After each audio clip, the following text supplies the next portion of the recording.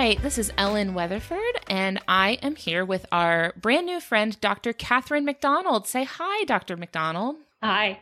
Hey. So we have been chatting for a minute here, and you study sharks and teach other people how to study sharks. And I'm really, really excited to talk about that because we haven't really focused a lot on sharks here on Just the Zoo of Us, but I think that they're underappreciated and could really use some public education. So I'm excited to talk sharks. So if you could, I would love it if you could kind of introduce yourself and give us a little bit of an idea of who you are. My name is Dr. Catherine Macdonald, as you just said, but please, Catherine. And I am a interdisciplinary marine scientist working in South Florida and the Southern Caribbean, mostly on coastal sharks and rays. Together, we call sharks and rays elasmobranchs. Awesome. My work is really varied. I'm interested in how human communities interact with shark populations. So I study fisheries in the Southern Caribbean. And I'm also interested in deepening our knowledge of shark life histories, especially for understudied smaller species of shark like bonnethead or black noses that don't tend to attract the amount of research attention that the big guys do.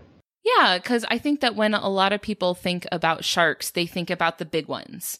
So they think about the great white shark or maybe even like the whale shark or the big guys. So can you introduce us a little bit to the kind of coastal species of sharks that you're looking at down there in South Florida? Absolutely. So people tend to think about sharks as apex predators, right? Thanks, Shark Week.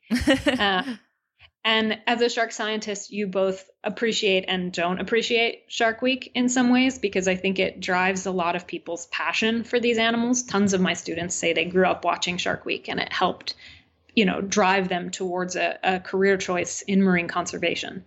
But on the other hand, you tend to see the same species get most of the attention every single year. So my guys are not apex predators for the most part. Usually they're what we call mesopredators. Which means that if you think about the food chain as a pyramid, apex predators are at the very top and mesopredators are just below them. So mesopredators can be eaten by apex predators, but eat things below them. So usually consumers, or sometimes you have multiple layers of mesopredators. And then obviously we remember at the very bottom of that pyramid is primary productivity, right? Is plants creating energy using photosynthesis and sunlight. The reason it's shaped like a pyramid is that only a certain amount of energy is conserved at each level, right? Usually 10 to 15%.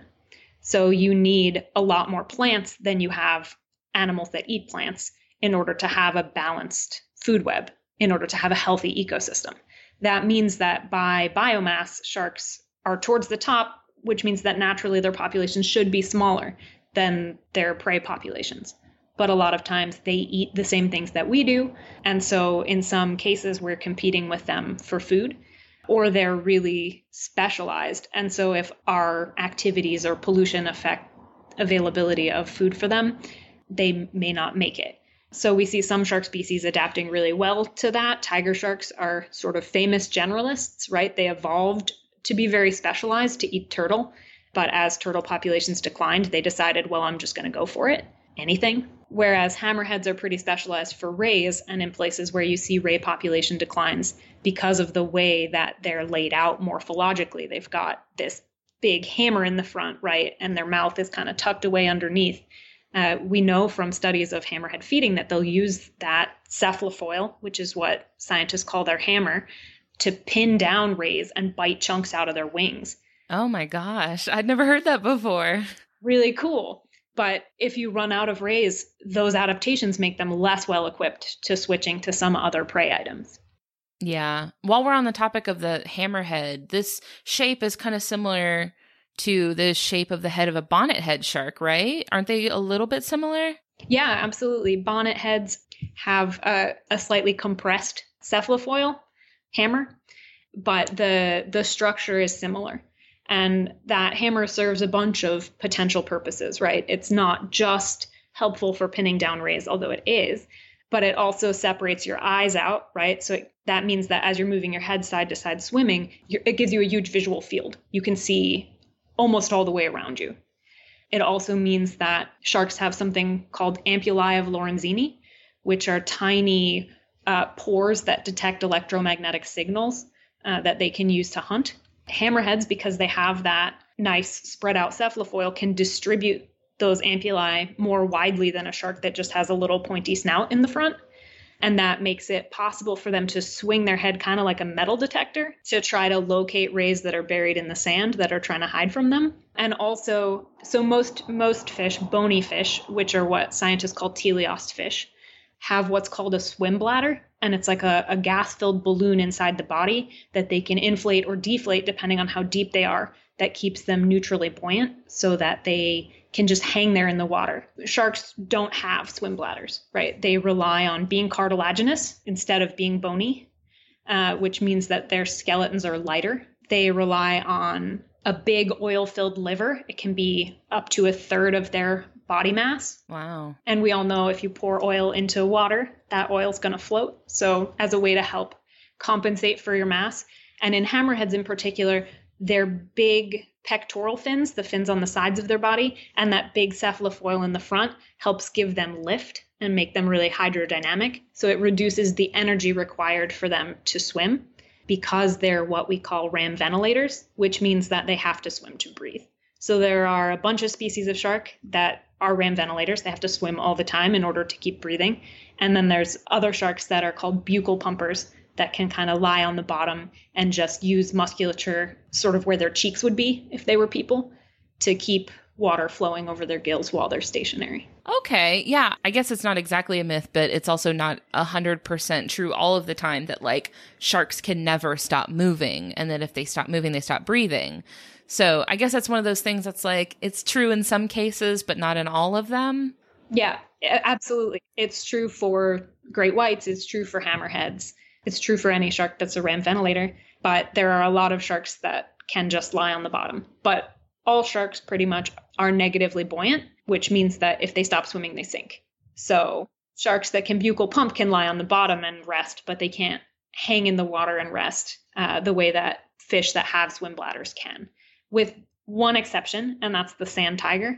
You often see them in aquaria. So if you've ever been to an aquarium and been like, Catherine, you're wrong. I've seen sharks hanging in the water, not moving. It was probably a sand tiger. And they do that by using their stomach like a swim bladder. They swim to the surface and swallow air to make themselves neutrally buoyant. Oh, wow. That's pretty interesting. That's crazy. I didn't know they were actually getting air from the air outside of the water. That's really neat.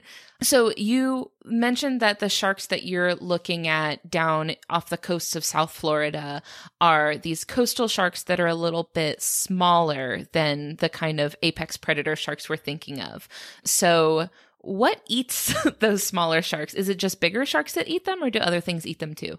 It's mostly bigger sharks, but larger predatory fish are a potential threat to at least the smaller animals that I work with. So a good-sized barracuda could easily be a threat to quite a small shark. Or there have been some cool studies out of places that have seals that show that sometimes seals will eat blue sharks or other species of shark when they get the opportunity. So almost all juvenile sharks probably fall into that mesopredatory category where there are things that could eat them and things that they could eat. But the apex predators are really just like the big predatory guys. The largest shark I saw last year as part of my work was a little bit over 13-foot great hammerhead. Whoa. And the smallest was a 38-centimeter nurse shark, and probably pretty young. She still had all her little spots and saddle markings on her. Oh, like what kind of size range are we looking at? Like what is the smallest shark? I think we all know about like the biggest shark, right? Like the whale shark being like 1 billion feet long. They're huge. But what about the smallest shark? I want to know about small sharks. There are definitely species that can fit in the palm of your hand as adults. Oh, yep. But the vast majority of sharks probably fall in the like couple feet range. So if I ask people at a public talk to like list shark species for me, I get a few weird ones, but I mostly get great white, hammerhead, bull shark, tiger shark. And they're not really very representative of sharks more broadly. There are more than 500 species of shark. There's over 1,000 species of sharks and rays. When you think about them as being just one thing, it really limits your understanding of elasmobranchs as a group. right? Because they are so incredibly diverse. You've got huge rays, you've got tiny little rays. We work with yellow rays that are 7 inches across maybe. But, there are rays that are tremendous that have a 15-foot wingspan. So when public image thinks about sharks as being one kind of animal, it means that people have a lot of misperceptions around them. Go look up the pajama cat shark. That just sounds super adorable. Right? Whoever named that shark did a fantastic job, because I really want to cuddle it. Right. There's tons of adorable cat sharks. I'm a big fan of horn sharks. I'm a big fan of Port Jackson sharks. If you go and look them up, they don't look anything like the animals that you mostly see on Shark Week. And so I'm a huge fan of those big predatory sharks too. I think they're amazing. But it's helpful to remember that the process of evolution is really the process of solving problems, and different species of shark have solved the wide variety of problems animals encounter in a variety of ways. And so it's really hard to generalize about them as a group, about everything from what their conservation status is to what the threats to them are, to what kinds of things they eat or how they interact with each other. It's hugely variable. And so it's one of the reasons that shark conservation, there is no one size fits all solution, even as we all think it would be so much easier if we could only figure out like the one thing we have to do to keep sharks safe. People don't do the same thing for mammal species, like people don't tend to have the same sort of like broad generalizations for mammals. They don't say like all carnivores or all ungulates. Like we can be a lot more easy at differentiating between like mammal species or things that we can relate to. But then when it comes to sharks, we're like, they're sharks. It's all of them.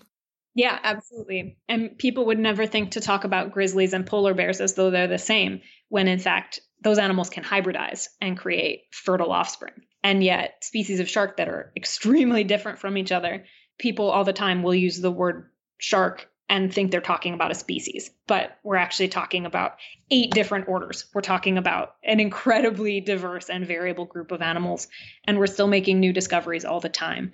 The math on this is something like we've discovered a new species of shark on average every 2.5 weeks for about the last 10 years. And we still know very little about many deep sea species. So we don't honestly know what the true diversity of sharks is. And that's so impressive because they've been here longer than most of us animal species, right? They're like one of the oldest orders. I suppose, is order the right word? They're, one of the oldest types of animals in the world that like they've been here since before mammals even existed.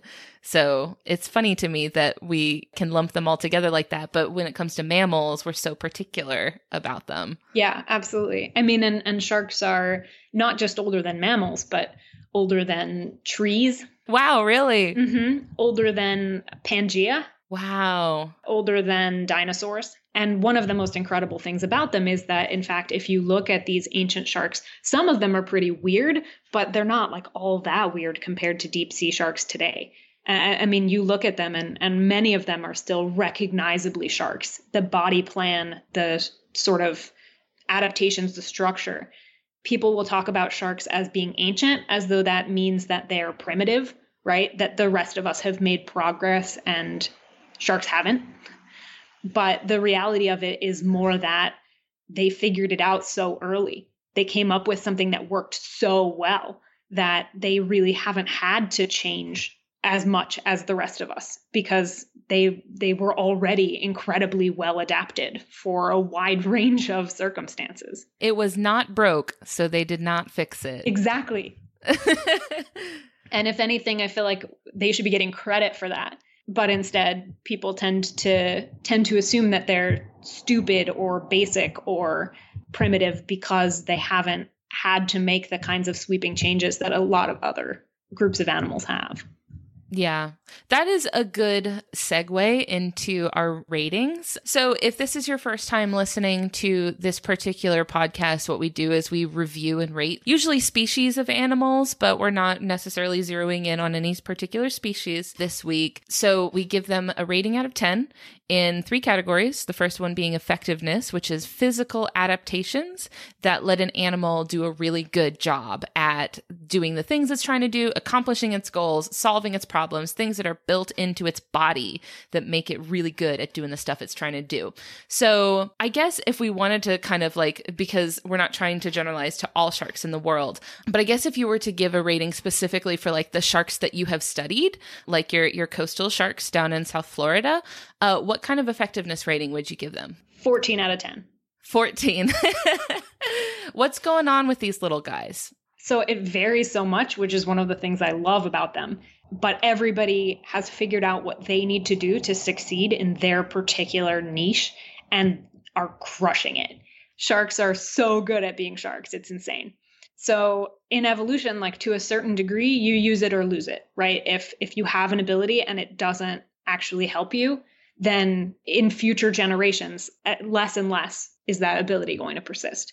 So, we have nurse sharks that have these incredible little chemoreceptive barbels at the front of their faces that they use to feel around on the reef, find things that are worth suction feeding on, and slurp it right up. And they don't rely on their eyes to hunt very much.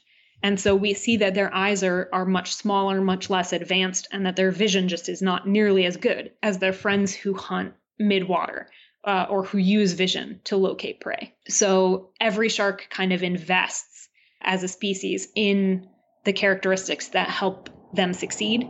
And that varies a lot shark to shark, but all of them have done that. Bonnetheads are a really fun example because bonnetheads are, at least as far as I know, the only shark that we have identified as omnivorous. Interesting. So bonnetheads rely a lot on crustaceans as a primary food source. They eat a lot of blue crabs, but always in their stomach contents, scientists would find seagrass. And they assumed, okay, they're consuming this seagrass incidentally, right? You're chasing a blue crab, you catch it, but you also get a mouthful of grass as you're grabbing it. And what recent studies have shown just in the last few years is that they are consuming seagrass and it has nutritional significance to them, that they have almost comparable digestive efficiency to a juvenile green turtle in consuming seagrass. And so seagrass is probably, especially during kind of lean times when crabs and fish are hard to find, a not meaningless component of bonnethead diet. And that's huge for us because pretty much, to the best of my knowledge, all of our other sharks rely on eating other animals. They all fall in that mesopredatory level. Bonnetheads certainly aren't surviving eating nothing but seagrass, but they're the only shark that I know of that consumes it. That's really cool. I didn't even know that there was an omnivorous shark. Like I was pretty sure that they were all just straight chomping down on fishes and crabs and stuff all the time. But then some of them, like you said, like the nurse shark that don't necessarily like chomp chomp, they more suck their food in. That reminds me a lot of like the bigger guys, right? Like the whale sharks and the basking sharks and stuff that kind of just like, rather than being so focused on like chasing your prey down and using your sharp teeth to eat it, they just kind of like drift through the sea with their mouth open and just let the food flow into it. And I like that. Yeah, completely. That seems like an ideal lifestyle. Sometimes people think that they're vegetarians, right? Because when you think about that, you're a little bit thinking about phytoplankton, right? So like little tiny plants in the ocean.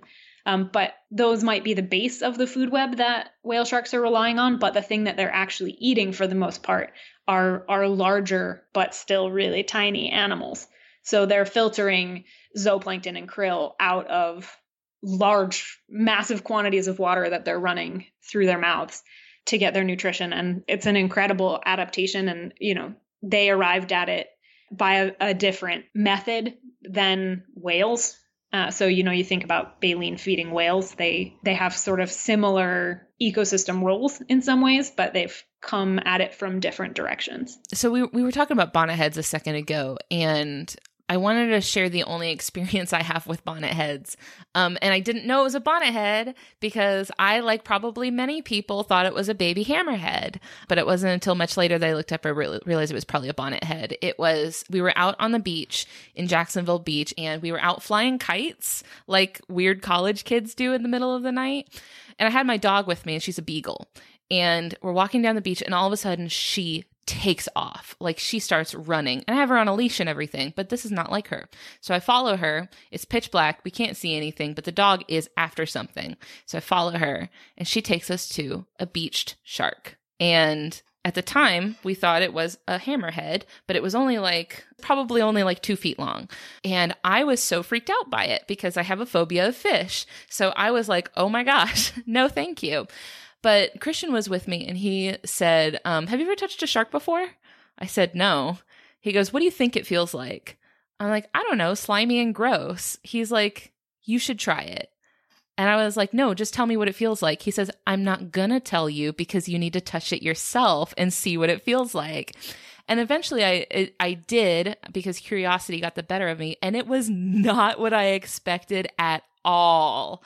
It was wild. It was sandpapery and rough, and it didn't feel like rubbery at all. Do all sharks feel like that?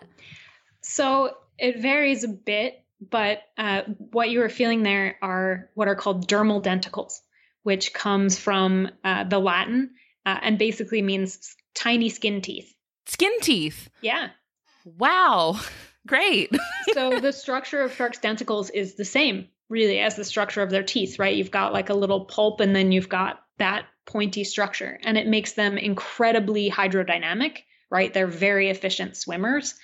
And it also provides them with a lot of protection against parasites, against glancing injury, because those denticles are extremely tough. But actually, if you feel them from the head towards the tail, they feel totally smooth. And if you feel them tail to head, they feel really rough, because you're either going with those denticles, right, that are designed to let water flow very smoothly, or against those denticles, in which case they can cut you up. Shark scientists talk about what we call shark burn. So if you're restraining a shark and it thrashes a bunch, it can absolutely take layers of your skin off, just like if it was sandpaper. Wow. That is a really good reason to not bother sharks. There's a lot of really good reasons to not bother sharks. Because you see a lot of like videos online, I feel like especially in the last couple of years, of people like swimming with sharks, like snorkeling with sharks, and they're like petting them. And that's making me not feel so great about petting them, because you're just gently stroking their skin teeth. Yeah. Well, I mean, and any time that you are accustoming a wild animal to being touched by people, you're harming it. And I think that people often think like, well, what I'm doing doesn't seem like it would be that big a deal. But that would only be true if you were the only person. So think about if everybody did what you do, would it hurt the animal? If that's true, then you probably shouldn't do it, and no one else should either. Touching sharks may make them think that humans are safe to be around or approach, and that puts them at increased risk for being fished. It may also mean that someone else gets injured. It may mean that you yourself get injured. Every year, people decide to tug on nurse sharks' tails while they're sleeping on the bottom. And nurse sharks have really tiny teeth. They're not aggressive. But if you pull on their tail and they turn around and bite onto you, I really have very little sympathy. You brought that on yourself. Exactly. I mean, and you always want to have respect for wild animals. And one thing I think people kind of struggle with in the ocean is equating it to their experiences on land. So there's tons of shark tourism that involves kind of like kneeling in a circle while somebody feeds sharks to kind of bring them close to people to take photos. And in some places that's contributed to conservation. So I'm not trying to say that like everything about it is wrong. But if you turn to somebody and you're like, would it be a good idea for everyone to kneel in a circle while a park ranger at Yellowstone fed a grizzly right in front of you? People get that would be potentially dangerous, right? Like bringing a bear into a circle of people and being like, here's a steak.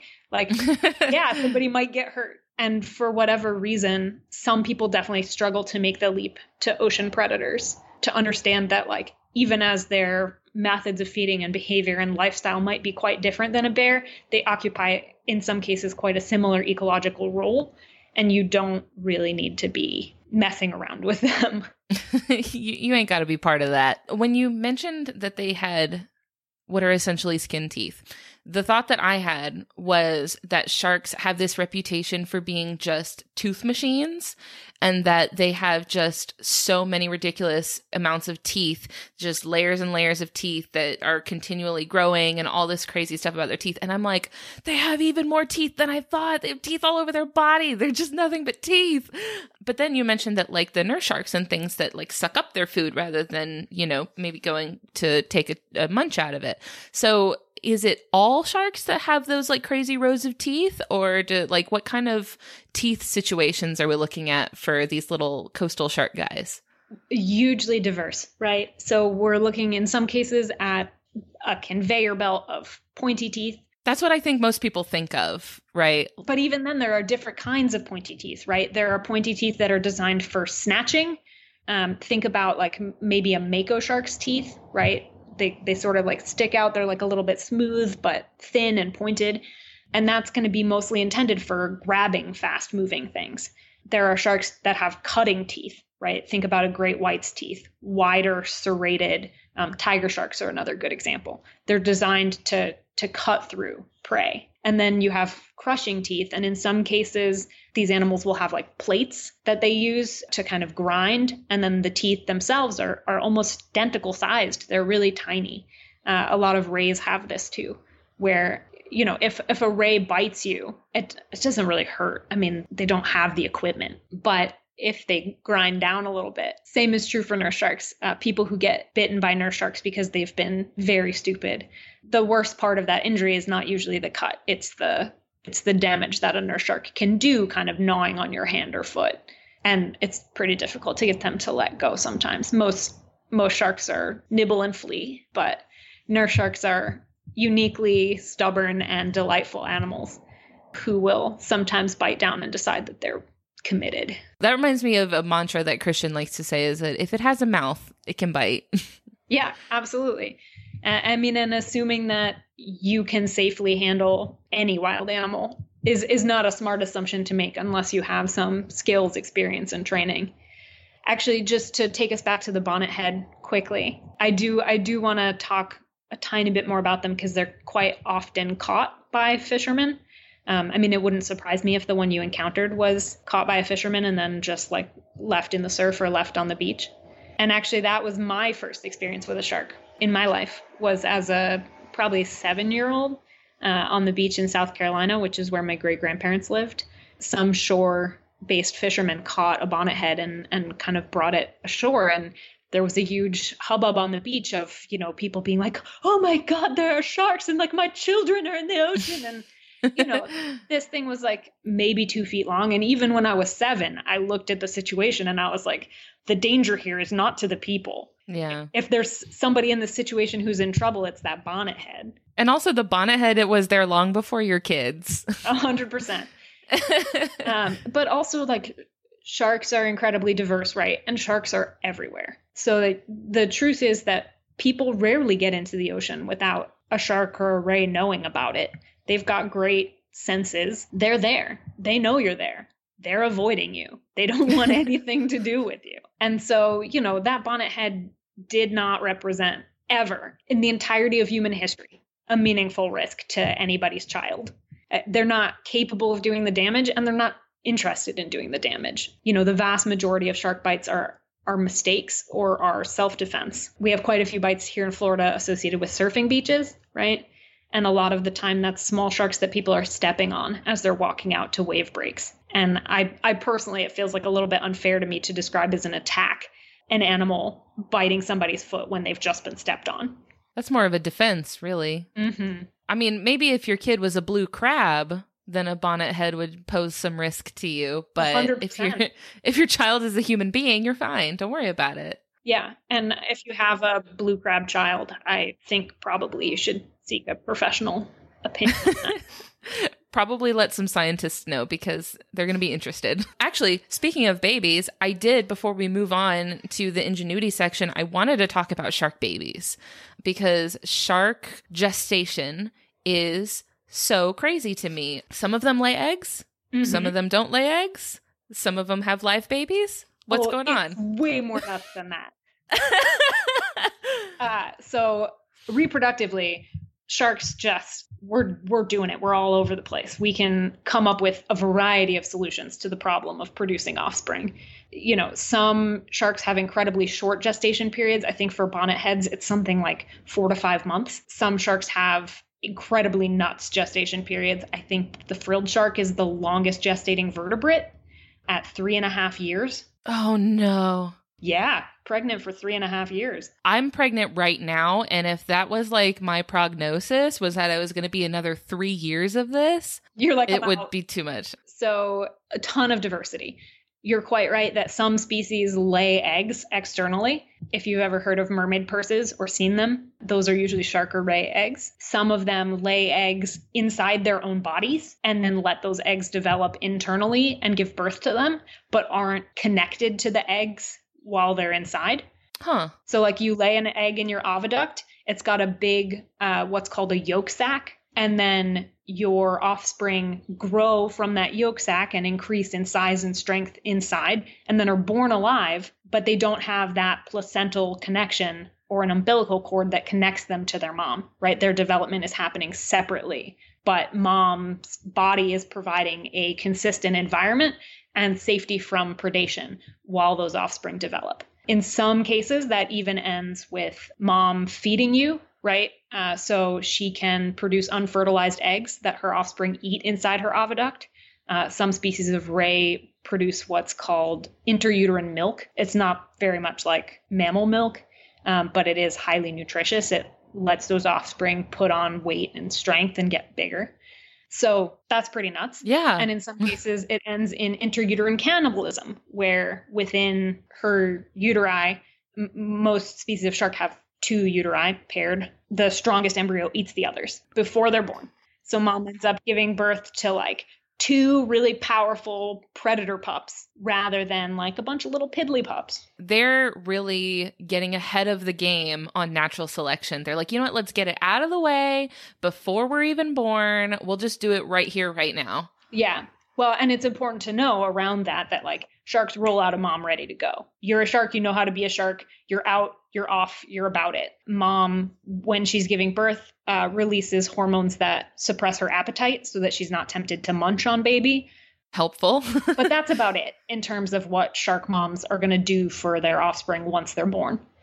So being really well developed when you're born, since you're not going to receive a lot of parental care, you've got to go make your own way. You've got to figure out how to be a successful shark right out the gate is really important. And then there are sharks, and this is incredible, who have that placental connection to their mom, right? Wow, really? Mm-hmm. Huh. And so in that case, their reproduction is pretty similar to that of mammals in the sense that mom is offering nutrition and providing all of those other services like respiration and toxin processing that we expect a female mammal to provide to a fetus. Other really cool information, a lot of times they've got a bunch of placental connections, right? They've got numerous offspring. So baby sharks can be born if they are a viviparous species with belly buttons. Aww. On sharks, it's like a little bit around the throat rather than down at the belly where ours are placed. But within her uterus, usually the uterus is segmented. It provides each individual pup with what's called a sarcophagus. Brutal. Well, so one of the reasons you want that is like, you could imagine having 15 pups in one uterus, all connected by umbilical cords. You could wind up with like a real ball of shark pups. You don't want to do that. You want to kind of keep them in order. But also, if one pup fails to develop properly or dies in the womb, you want the other pups to be protected, right? So we have seen examples of sharks that after they were caught and dissected, you see kind of a mummified dead pup in the uterus that because it was contained in that sarcophagus, its siblings were all safe and born safely. Where if they were all sharing the same space, when it died, it might have caused problems for the rest of them. Wow. I think that's so impressive that it was a system that developed so similarly to mammals, but with so little relationship to them. Like, that's a really crazy instance of, I think, like convergent evolution. Mm-hmm. They're like, we're going to do the same thing, but we have nothing to do with each other and we don't even know about each other.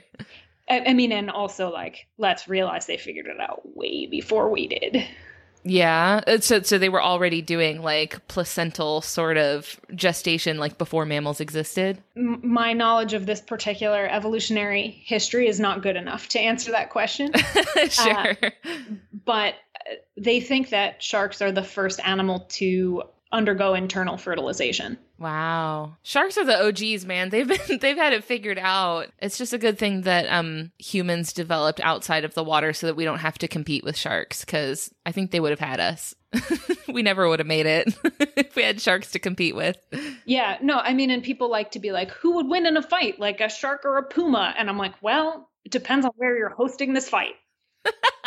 If it's like an arena style battleground on level ground, then yeah, the puma's going to win, but you throw that puma in the ocean and you see how it does. So the next category that we like to rate animals on is their ingenuity.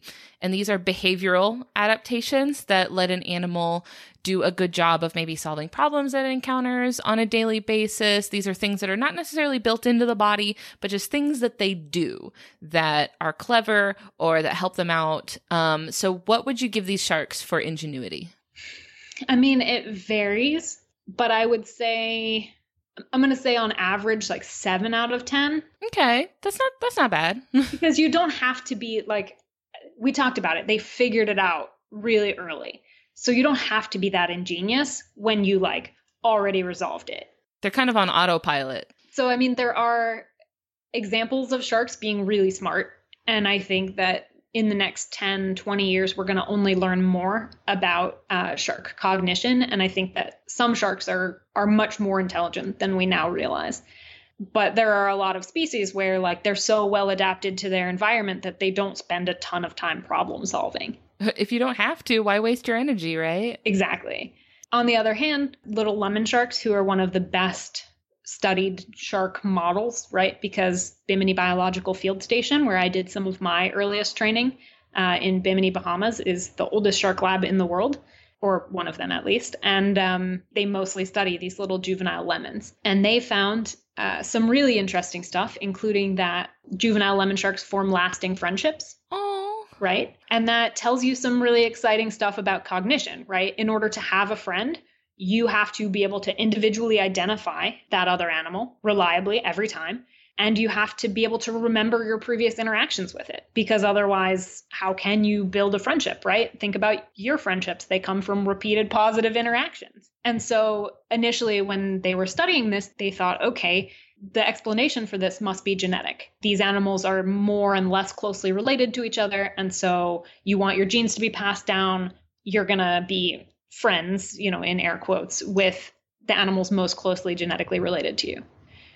So they ran the genetics. And what they found was that there is not a genetic explanation for little lemon shark friendships. They just, some of them like each other, some of them not so much. Shark friends. I'm in love. I love that so much. And they also found that they learn from each other, right? So like a slightly smaller lemon shark tends to like to follow around a lemon shark just a year older than it, just a little bit bigger. I feel like we've all seen this same thing in children, right? Where they learn from a slightly older, more experienced shark, you know, where's the good place to go to hunt? Where's the good place to go to stay safe from predators? And they kind of build skills and develop from watching each other. And that is a lot more complex intellectually than I think people necessarily expected sharks to be. Yeah, because definitely that's not something that a lot of the educational resources that are out there about sharks, I don't think they focus on the behavior of sharks and like the more clever things that they can do sometimes. But I think that's a common thing with marine life in general. We're always like, ooh, look how different their physical bodies are. But then there's behavioral things that they're doing too that's so different from ours, but so interesting. Yeah, I mean, I think that there's a lot more to learn here. And so I might end up having been proved too conservative on their adaptability. Obviously, it varies a lot. We've talked about how diverse shark species are. So, you know, turns out tiger sharks are pretty adaptable. They're a shark that has, I think, benefited somewhat from some of the environmental changes because they've been able to be so flexible. Other animals, less so. The more specialized of a feeder you are, the more specialized your diet, the harder it is for you to respond to changes in your environment that affect availability. So I think it varies a lot, but on average, I would say pretty good. I mean, they've been around for such a long time without major changes that like they've got to be able to respond to changing situations fairly well. They've a little bit hit a wall, I would say, with fishing pressure, right? Nothing in more than 400 million years of evolution prepared them for industrial fishing. But other types of environmental change, I think they've proven themselves pretty able to respond to. Yeah, and something that actually way back when we talked about cow nose rays, which are just so precious. They're so blessed. Cool. I love them. And so when we talk about cow nose rays, one of the things that I kind of learned about them was that their long gestation time makes it really hard for their populations to recover, but it also makes it really hard for them to like respond. Like if there's a fast change going on in their environment, it's going to take them a year to make a new baby. And then it's just the one. They're cranking out one baby a year. And so it's going to take a long time for them to be able to like respond to those changes. So I guess that gestation time is going to depend like how quickly they're able to adapt to their changes. Yeah. So this is going to be like a little bit into the nerdy weeds, but I feel like we're going there. Let's get into it. In ecology, we can kind of describe animals as being either R selected or K selected, right? This is one of the very few things I remember from my old biology classes. Hey! I'm so excited. So R-selected animals tend to be more like prey species. They tend to be animals that can reproduce relatively rapidly. They create a lot of offspring, but every individual offspring requires a very low investment of energy. So think about fish spawning, right? A spawning teleost fish could release like a million eggs in a year. Maybe only 1 or 2 of those eggs are realistically going to survive and end up becoming an adult fish. But that's mostly going to be about conditions around them, right? So what's the food availability for your baby fish? What is the predation threat on your baby fish? And so that's part of the reason that we see a lot of fish populations fluctuate a lot, right? If you have a great year where there's tons of food available and there's not a lot of predation, you can boom very quickly. And for sharks, which are the other, that's much harder. So K-selected species produce many fewer offspring and invest a lot more energy and resources into each individual offspring. So a shark might only have 10 pups every other year, but her expectation is that almost all of those pups will survive to adulthood, because when she gives birth to them, they are so well developed, they are a much larger size, they're ready to go. And so you can kind of think of these as like two opposite strategies, right? Both of these potential organisms, our shark and our fish, are investing similar amounts of energy into creating offspring. You're just dividing by either 10 or 1 million. And for the fish that's dividing by 1 million, the calculus there is that like, okay, most of these will get eaten, but there are so many that at least some will make it. Law of large numbers. Right. And for the shark, the investment is like, yeah, okay, there are not that many. And like, maybe it would be better if I were able to produce more, but I'm always making that trade-off, right, between number and quality. So there are species of shark that produce really pretty much like 2 pups at a time. And they've made that trade-off of like, my offspring can get much bigger, can be much stronger when it's born, but I can only produce this very small number, versus sharks that give birth to 40 or more pups at a time, right?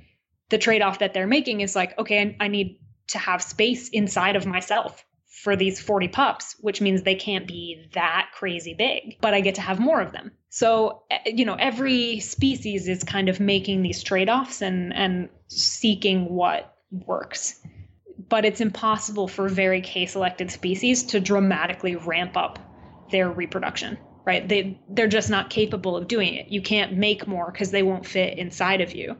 And you can't necessarily make them more often because your energy budget requires that you have the actual nutrients and energy to invest in those pups to create them. And so some species of shark have the ability to reproduce pretty quickly. Bonnetheads are a great example.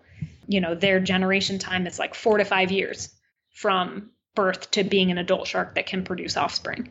But the Greenland shark, we recently discovered, is probably not sexually mature till it's over 100. Oh, I'm so glad you brought up the Greenland shark. That's wild, right?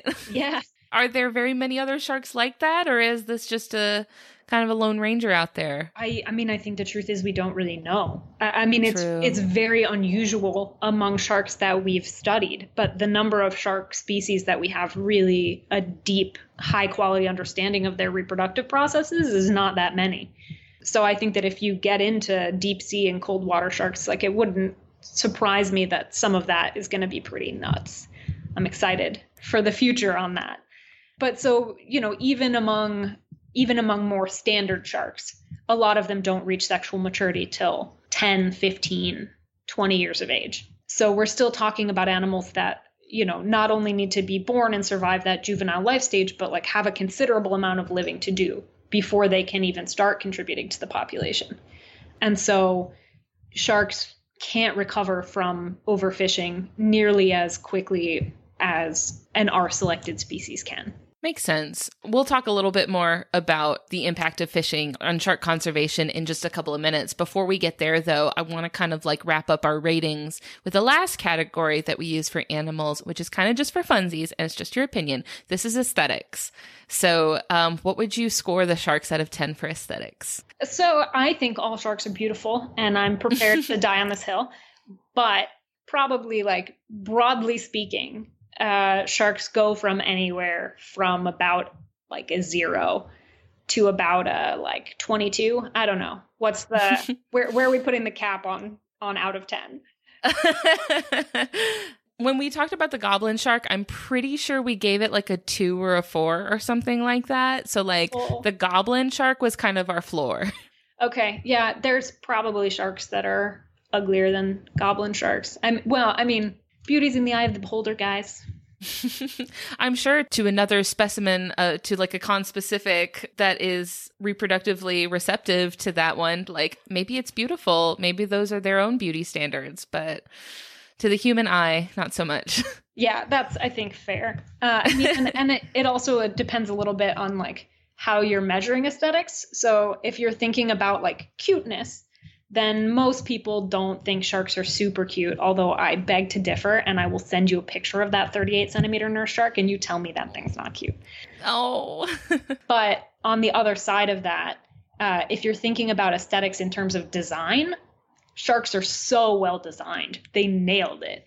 We talked about their dermal denticles a little bit, but dermal denticles have been used for everything from designing better swimsuits for Olympic swimmers, to designing better ship hulls, to designing surfaces for operating rooms and hospitals that inhibit bacterial growth. Wow. So it's an amazing piece of design. Whether you think it's beautiful or not is more debatable. Form meets function. Exactly. They look like, to me, I think most sharks look kind of like an underwater jet plane. It looks like a jet that's just underwater. Yeah, absolutely. I mean, and if we think about planes are designed to be aerodynamic, sharks are evolved to be extremely hydrodynamic. It makes sense that flow of water or air over them would point to particular shapes.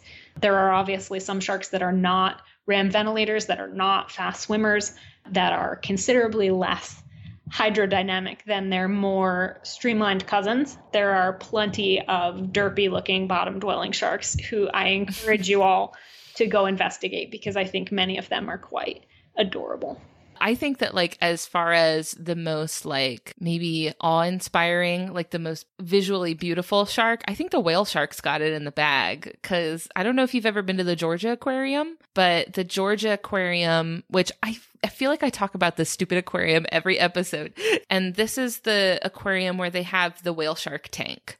They have this tank that has 4 whale sharks, but you could spend hours just sitting there watching the whale sharks as just peacefully like swim by, and you can usually see the reflection of their beautiful spots on the water. I've never seen one in the wild, but I would love to.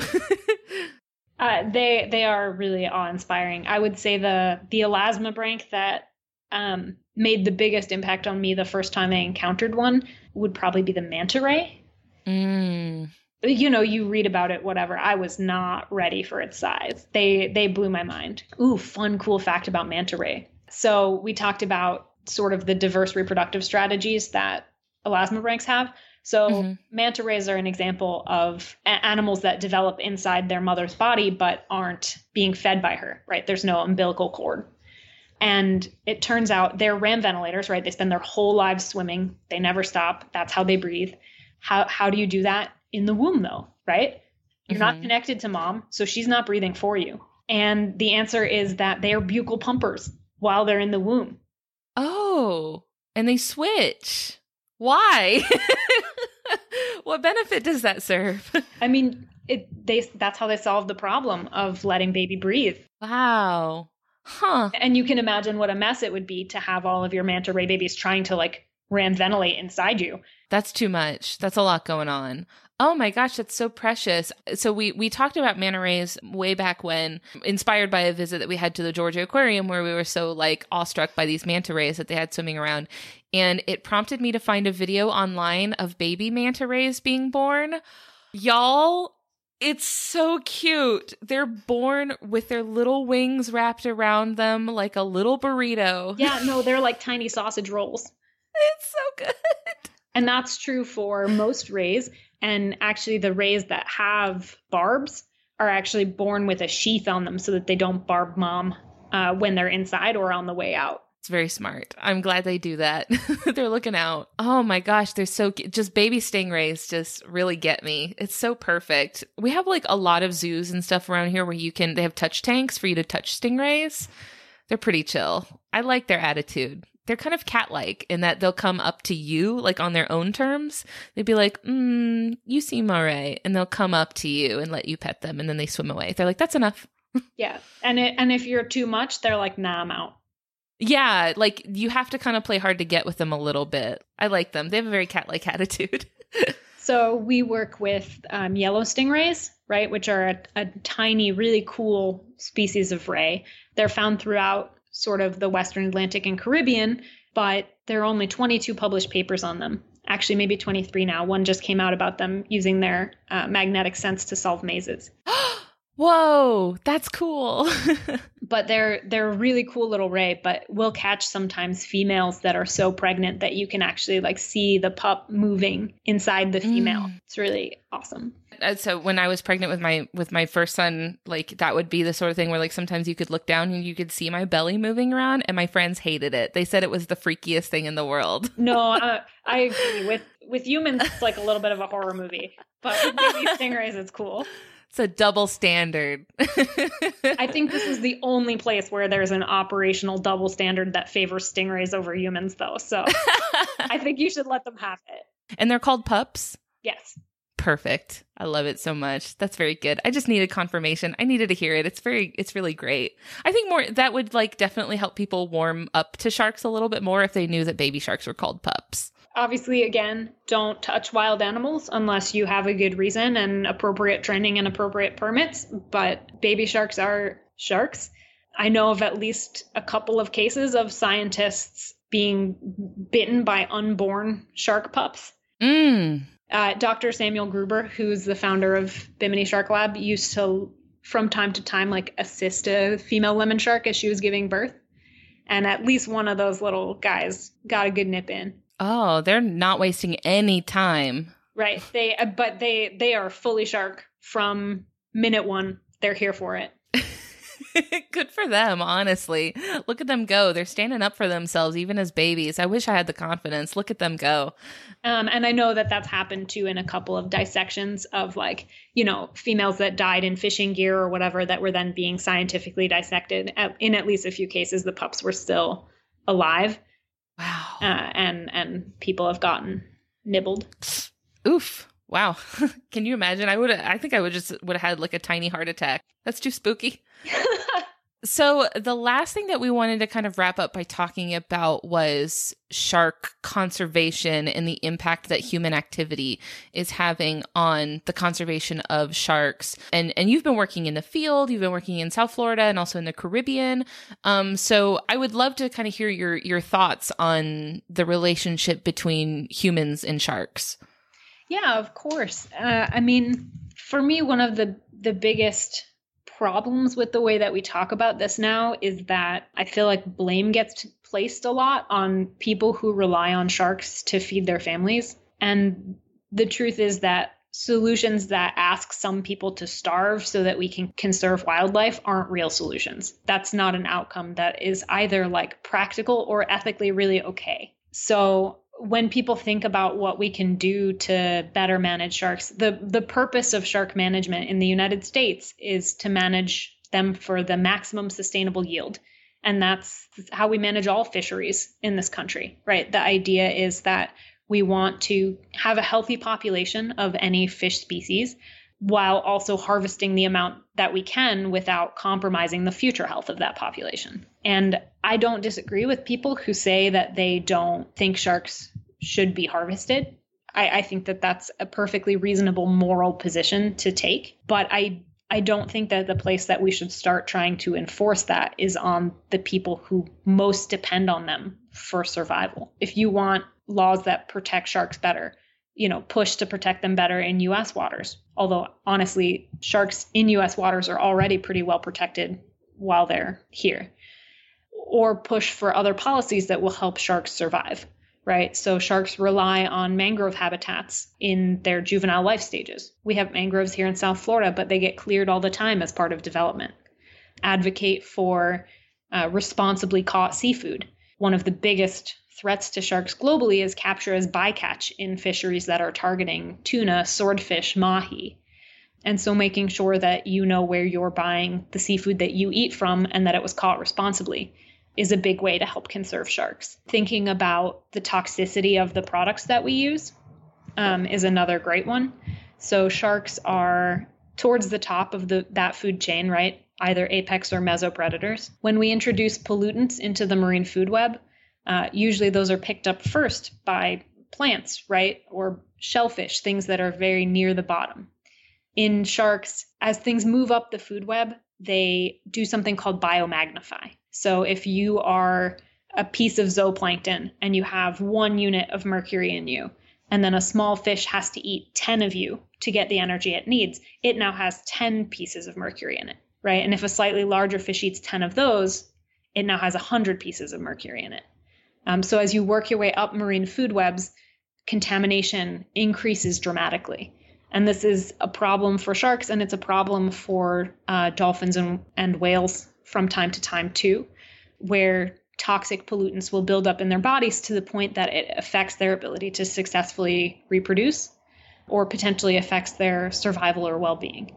So there's a lot of steps that we can take to help protect sharks ourselves through the choices we make, the things we purchase, the water quality we help contribute to in our communities. And this is true even if you don't live near the ocean, right? Because think about it, all rivers and streams eventually come to us.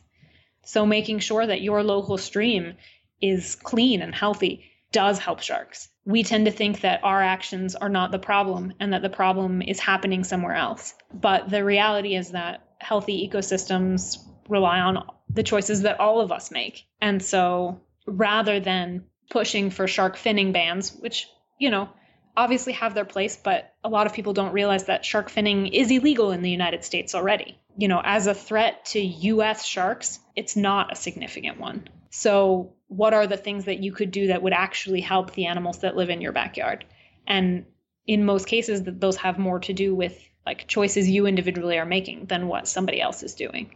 Yeah, even if you think, oh, I don't live near sharks, there's nothing I can do about sharks because they're too far away, like there are still choices that you can make that can help sharks. I mean, and anything that you do that helps the environment will help sharks. So, I mean, one important question for us is about climate change, right? And how that will affect sharks. And there's a lot of work being done on that topic.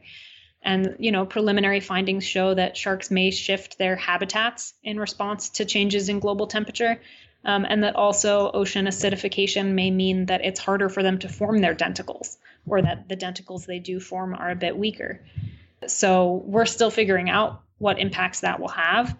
But the steps that you can take to help keep our planet healthy are steps that ultimately help sharks, whether you directly see the link or not.